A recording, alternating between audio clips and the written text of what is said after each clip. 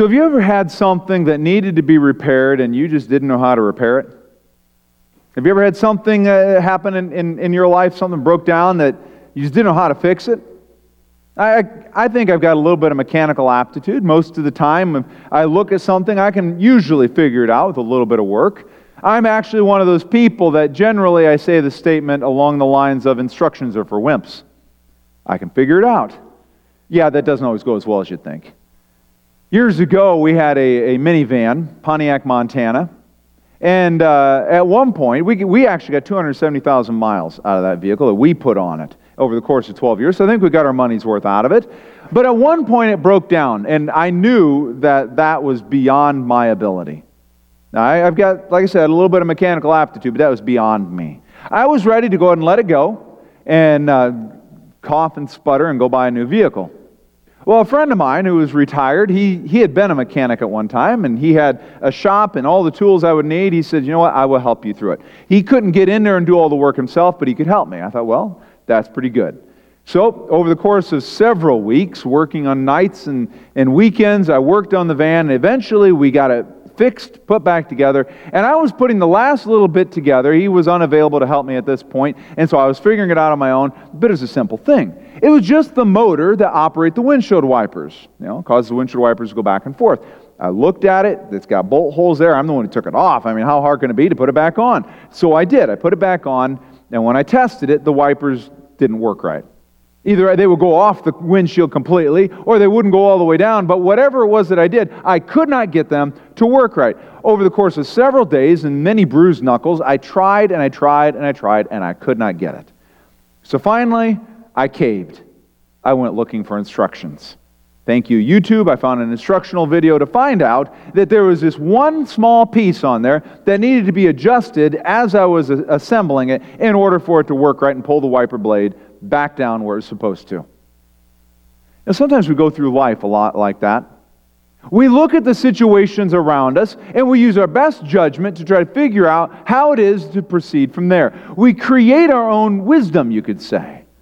Sometimes people use maybe a gut reaction. What do you feel in your gut to be able to make this decision or which direction to go? Some people make decisions based solely on emotions. How do I feel at this moment? And they make the decision based on that. But nonetheless, what ends up happening is in many times, it's just like when I was working on the car. We end up making a mess of things. We end up taking longer in order to get the situation worked out the way it should. We end up with bruised knuckles, so to speak, because we used a wrong source for the wisdom for our decisions. Knowing how to properly navigate through life, that's generally referred to as wisdom. Wisdom is the ability to make good decisions with good information. It is knowledge and application kind of rolled into one. The ability to look at our life, choose the best course of action.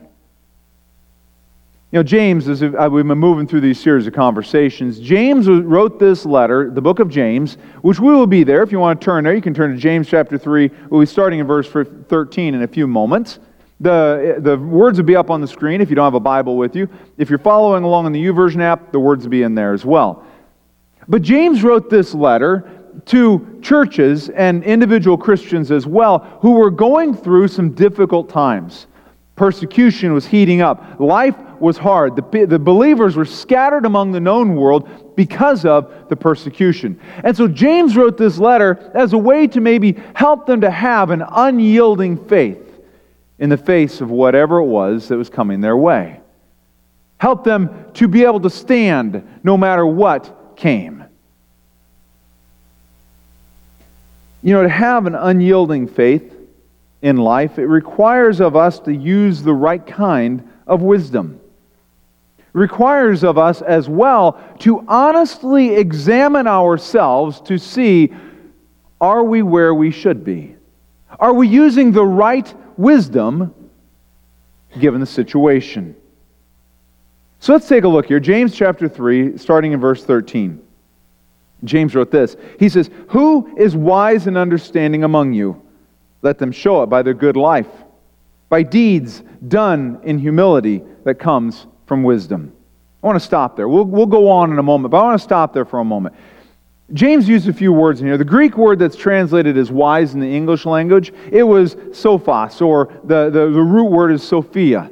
The word means wisdom. In the pre-Christ world, in the Greek-speaking world, the word pointed to somebody who was a master craftsman.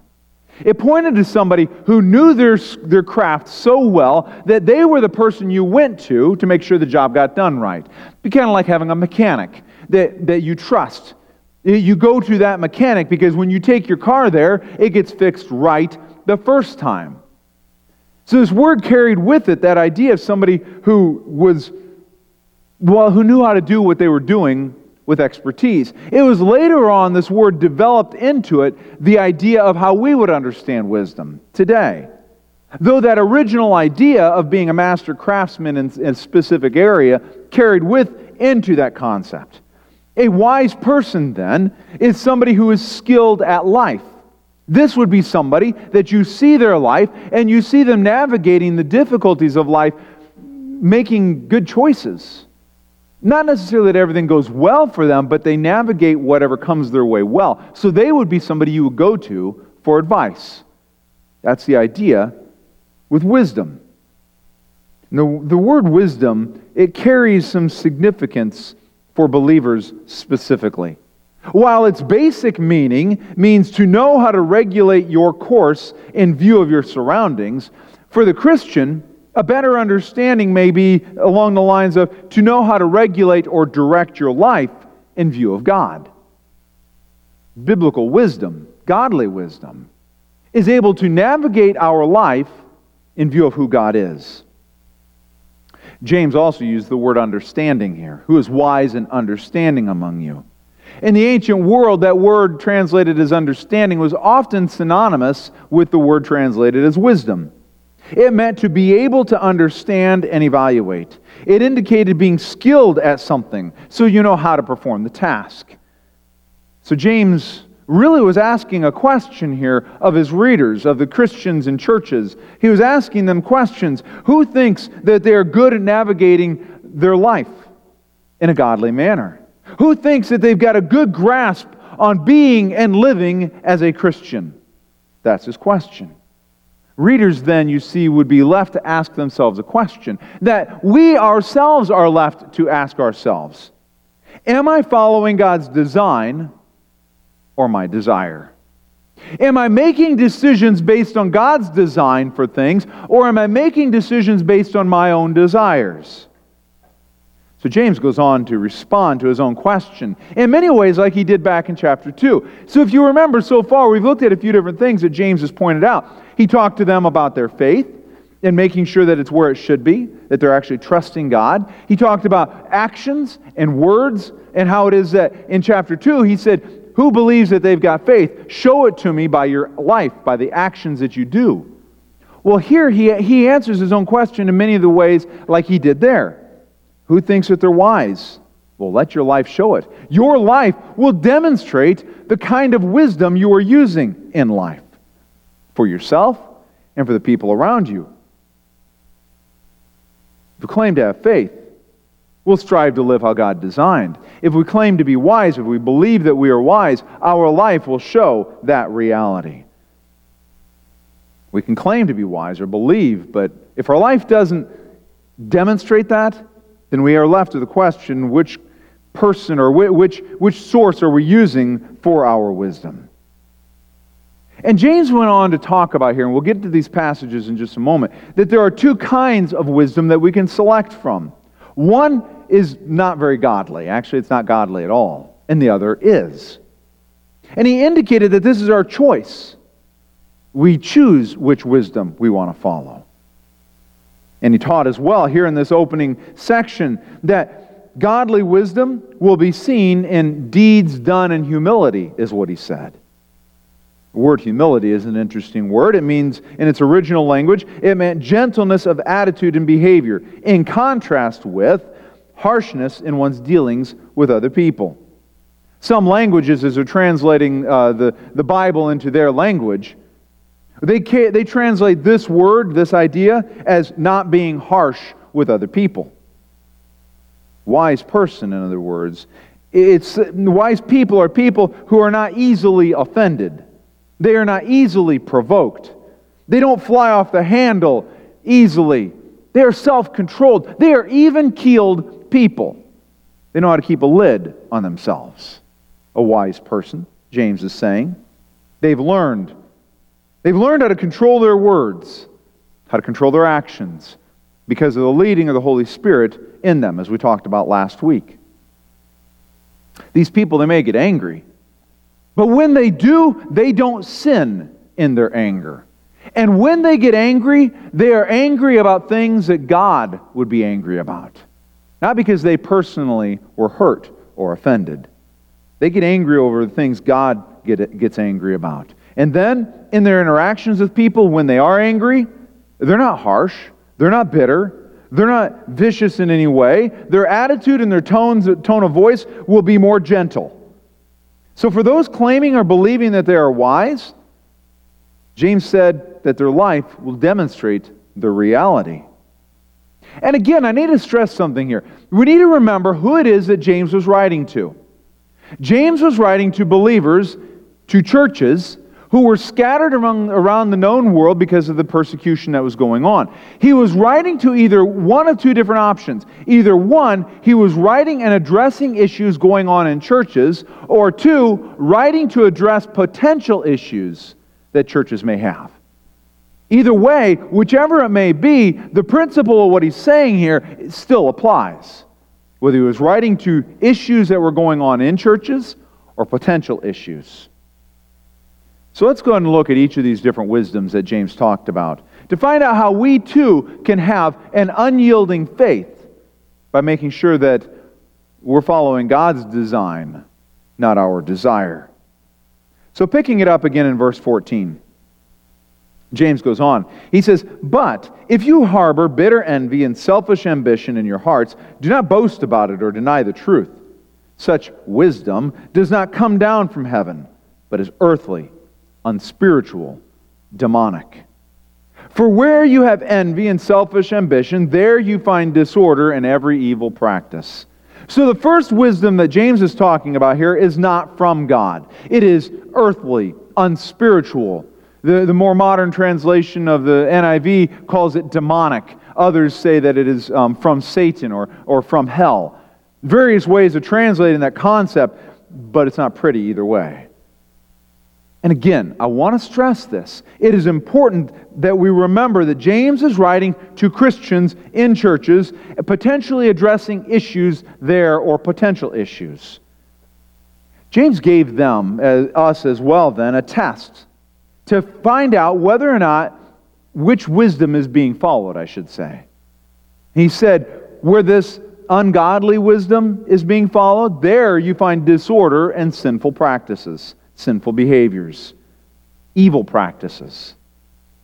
Word disorder, it doesn't mean like if you were to look into my garage, you would say, well, that's disorder. Actually, you'd probably call it a dump because it's kind of this storage unit that just fell apart all over the floor. But anyway, that's not really what disorder is talking about here from the Greek word. The word disorder, as James used it, it's a word that points to a different picture. It means to rise up in open defiance of authority, to act in complete opposition to its demands. Not quite the same thing as maybe a cluttered desk or a cluttered room. It carries the idea of disruption in the community through disputes. So, if a church has internal conflict, it is a high probability that the people there are not following godly wisdom. See, God has given instructions for the church. God has already given instructions for how a church is to operate, how it is to function. And when the believers in a church do not follow with God's design, it is evidence that they are not following godly wisdom. Hebrews 13:17 gives us one of these instructions. He says, "Have confidence in your leaders and submit to their authority." You know, I have to say this. The New Testament is not naive to the possibility, or even, I should say, to the reality, that sometimes church leaders lead a church in the wrong direction. New Testament isn't naive to that. That is a reality they battled. That's a reality we will battle. And that is a reality that churches will face as long as the church is still on earth before Jesus returns.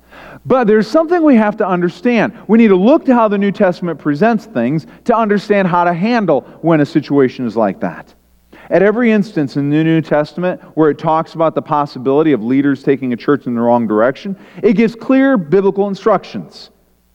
Elders, which are the ones in the Hebrews that I was just talking about, elders, if they're going to be accused of something, leading the church in the wrong direction, elders must have multiple witnesses against them of sinful behaviors. Not of, I don't like what they're doing, but sinful behaviors. That we must be able to point to biblical issues where they are going against God. Furthermore, the New Testament gives us this picture that baseless accusations that where there's only a few people claiming it and nothing to point to Scripture to say how they're going wrong, those baseless accusations are then to be ignored. Every accusation held against an elder must have biblical backing behind it. Then, only after clearly demonstrating that it is sin, should an elder be dealt with accordingly. However, if sin is not the issue, submission to the elders is expected of the church by God's design. I like how the website desiringgod.org described that Hebrews passage. Had this to say: I should have a bent toward trusting church leaders or elders. Be bent that way. Don't be distrustful of people. Second, I should have a disposition to be supportive in my attitudes and actions toward the goals and the direction of the leaders. If they craft a vision and they set some goals, be supportive. Go with them. I think this means we should want to imitate their faith. And I think it means we should have a happy inclination to comply with their instructions. So if you ever find a church where the elders are not sinning, and yet you find people disregarding the leading of the elders, where you find bickering in the background or maybe even openly, if you find whispering and murmuring about the elders and the leadership in general, if that is what you find in a church, then know that there are people in that church who are not following godly wisdom. Because godly wisdom looks to Scripture and what does God design? How does God design things? If bickering is there, if disruption is there, if disorder is there, then it isn't God's design for the church. James says that kind of wisdom flows from envy and selfish ambition. Word envy, it's a translation of two different Greek words, zelos and pikron. Zelos is where we get our English word zeal or zealous. It's a good word in many instances. It points to things like, for example, God calls us to be zealous for Him and His commands. We are to be dedicated to or passionate toward Him and His commands. Zeal can also be applied to things and people, and not always in a negative way. To be focused on someone or something. However, James attached that other word, pikron. When he attached that word to the word translated of the idea of zeal, well, it moves it out of a positive light into a negative one. That word pikron, it carries the idea of a bitter taste or painful emotions. So then, it changes the meaning of zeal into that of envy. It carries the idea of jealousy or resentfulness. But James also talked about the idea of selfish ambition. That means the feelings of resentfulness toward others, synonym almost. It has to do with feelings of superiority toward other people.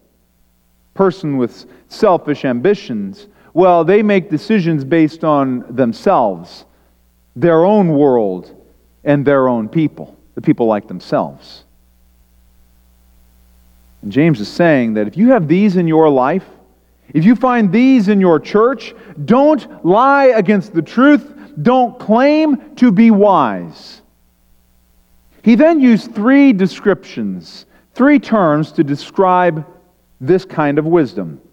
First of all, this wisdom is earthly wisdom. It's a natural wisdom. It lives by the five senses. It's a here and now wisdom. This wisdom doesn't really look to the future much unless it directly pertains to me and my own. As a matter of fact, when you hear conversations from a person who's following this kind of wisdom, and in situations, say, like within the church, you'll hear a lot of I and me in their conversation, and less about God's design, less about the we and the us. James also said that this wisdom is unspiritual wisdom. In other words, this wisdom lives by the flesh and not by the leading of the Holy Spirit. And thirdly, James said that this wisdom is demonic wisdom. You know, it might have been a little easier pill to swallow had James not added that in there. I mean, we could maybe excuse ourselves and say, well, I made a mistake. That was just poor choice in my decisions, if James had not included that. But because James included that this wisdom is demonic wisdom, it puts it into a whole other realm, a whole other world now, when we include this idea. James makes a very bold statement here by saying that this kind of wisdom is demonic wisdom. See, if I base my decisions based on envy and selfish ambition, the reality is I am following Satan's leading for my decision making. See, Satan, he rebelled against God. He didn't want to take the position that God had given him. He wanted God's position. He wanted to be the one calling the shots. God, I understand what your design is, but I want to do things my way, because you're just not getting things done right. In essence, that's what he did.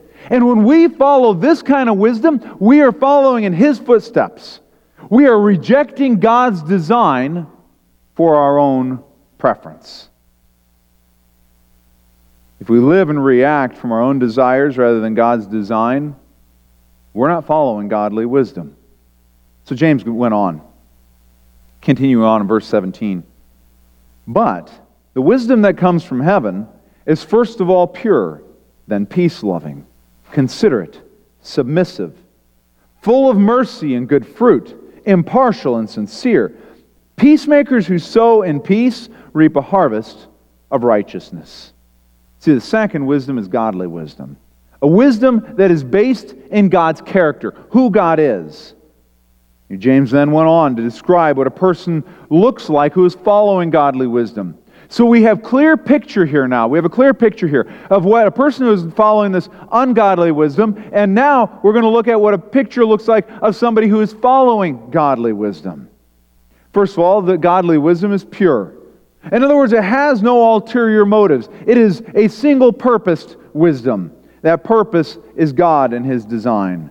Decisions and desires are based around the idea of, will this bring glory to God? Will God be pleased with this decision?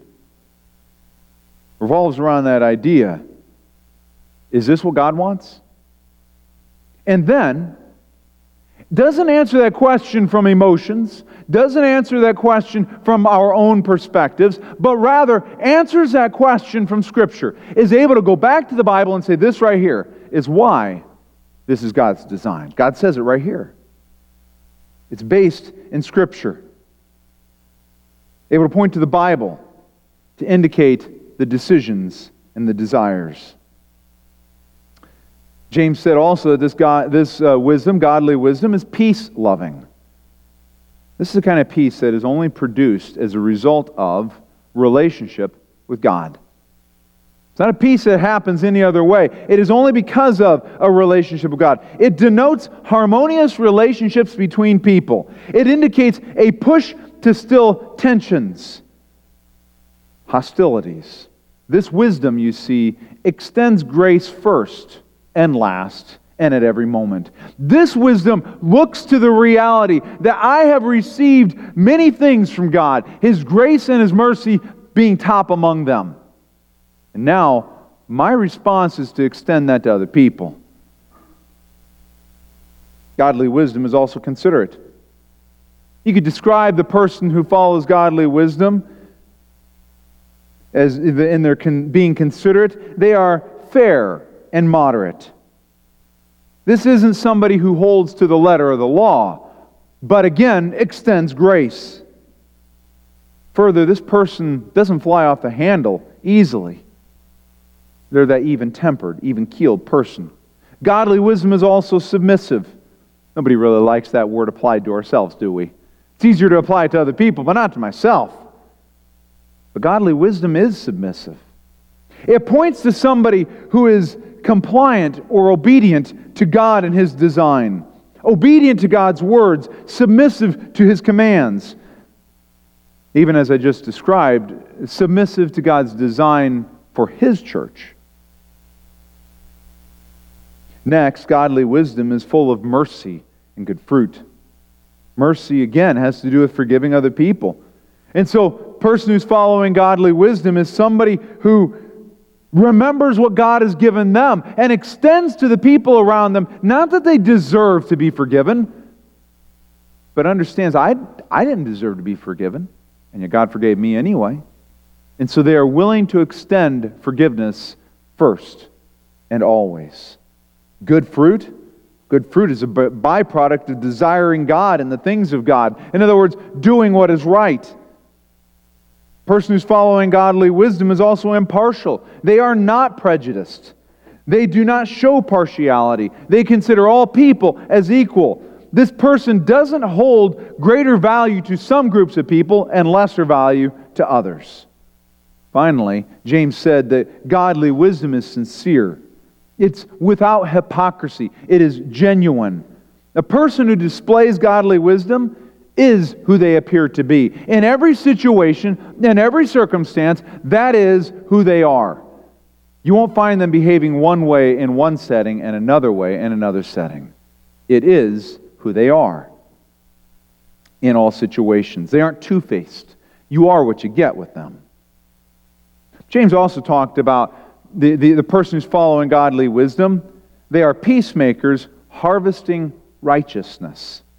I need to clarify a term here, or we'll miss what James was talking about because of our modern understanding of the idea of being a peacemaker. Peacemaker isn't somebody who just soothes things over. Peacemaker is not somebody who hopes things will clear themselves up, sweep the issues under the rug, pacify maybe. That's not the idea of a peacemaker in biblical terms. A peacemaker is somebody who does what is necessary to bring about real peace, which is that right relationship with God. This person, as illustrated that James did of sowing seeds and reaping a harvest, they do something about the situations in order to bring about peace. Just like it with plants. Some plants, they require cultivating and pruning. They require that we work with them in order to get a good harvest. We may get a harvest if we do nothing with them, but it may not be very good. The same is true in terms of the church. That sometimes, if left to its own, if issues are not addressed, well then it doesn't develop like God intended. And so for the peacemakers that James is talking about here, sometimes they need to step in. Sometimes correction is needed. Sometimes healing is needed. Sometimes encouragement. But they do whatever it is that is necessary in order to help peace develop. That correction, when it's necessary, encouragement, whatever it is that comes along, it is impartial. It is sincere. It is full of mercy, submitted to God. It is according to His design for the church. It's based in godly wisdom, in other words. Other times, peacemakers need to cultivate in other people things so that their faith may increase, that their faith may mature. See, peacemakers aren't people who just soothe things over. They take a proactive role in helping the relationships between godly people to develop where they need to be. But also, peacemakers don't, as I said earlier, they don't sweep the issues under the rug. They confront the issues to bring peace. Godly wisdom, you see, results in genuine peace among God's people. Or I should say it results in that, not from it. Not just to cease fire. The peace that James is talking about here is not that the two parties agree to stop fighting. but that they agree to stop fighting because they've come to a genuine peace. But I have to say this, unfortunately, and I say unfortunately on purpose, unfortunately this is a two-way street. Elsewhere we're told in the New Testament to do all that we can to live at peace among each other, among other people, among those outside the church and among those within the church. We are to do all that we can from our side to try to bring about peace. Now, if every party within the church is doing all they can to bring about peace, you'll have peace. But sometimes one party decides to follow earthly wisdom, that unspiritual wisdom, that demonic wisdom, while the other party is seeking godly wisdom. And if that's the case, you can't have full peace, is what James is talking about here. We can only go so far. We can't force other people to have peace. It requires both believers to choose godly wisdom for genuine peace to evolve. Doesn't mean that both parties always agree. But it means that if they cannot agree, they can disagree agreeably. They learn to get along with each other even with a different perspective. Those who follow godly wisdom, as James points out, they leave behind them a trail of peace, a trail of righteousness behind them. So again, we're left with that question, am I following God's design or my desire? Am I looking to see what is God's design for life, or am I looking to see what is my greatest desire in life? We have to understand, godly wisdom isn't just some theoretical pie-in-the-sky type thing. Godly wisdom is practical. Godly wisdom is moral. It is something that we can actually achieve here and now. Godly wisdom isn't something unattainable, but rather it is attainable, and it is practical for life. We can choose to follow God's leading and see the reality of it in our own lives and the lives of those around us. Paul in Galatians 5:16 through 26, I'm not going to read the passages. I encourage you to look them up on your own. But there in that section, Paul talked about two different paths that all believers have ahead of them. Two different choices that we can make. We can follow this direction or we can follow that direction. And it's a choice. He makes it clear. One path follows the desires of the flesh, the natural desires of life. This is that ungodly wisdom. We follow with how we want things to be. The other path follows the leading of the Holy Spirit, and the result of that is godly wisdom. But Paul makes it very clear in this section there, in that Galatians 5:16 through 26. Paul makes it very clear, this is our choice. We choose this earthly, unspiritual, even demonic wisdom, or we choose godly wisdom. We choose to go how we want things to go, or we choose to go how God designed things to go in all areas of life. This is our choice. Our choice. And I believe that's what James is saying here. We daily, maybe even moment by moment, we can choose godly wisdom time and time again. And I guarantee the result of that will be better decisions. We all look at the difficulties we face in life, just like the first readers then did, and the difficulties they were facing, which I guarantee were a lot worse than many of the ones that we face today. And James was encouraging them, choose godly wisdom. In the face of the pressure you feel, whatever that pressure may be, choose godly wisdom. Look to Scripture. Look to see what God would have to say. Choose it, moment by moment. Choose to follow God's wisdom. Do we go with how we feel? Do we go with what we want? Or do we, as Jesus said, take up our cross daily and follow Him? Die to what we want to live by God's design. I guarantee it is a better way of living. God's the one who created us. He knows how we work. He knows what will be best for us. If we follow His design, things will work out better. Follow God's wisdom. Choose the higher way. So do we follow God's design or our desire? That's our homework for this week. Moment by moment, as we are going through our life this week, ask yourself the question, is this God's design? Or is this my desire? Is this direction I'm considering God's design? Is it something that matches with what Scripture says, matches with God's character? Or is it something, the direction I'm considering going, is it something that meets only me and my wants? It's our choice. Every day we have this choice.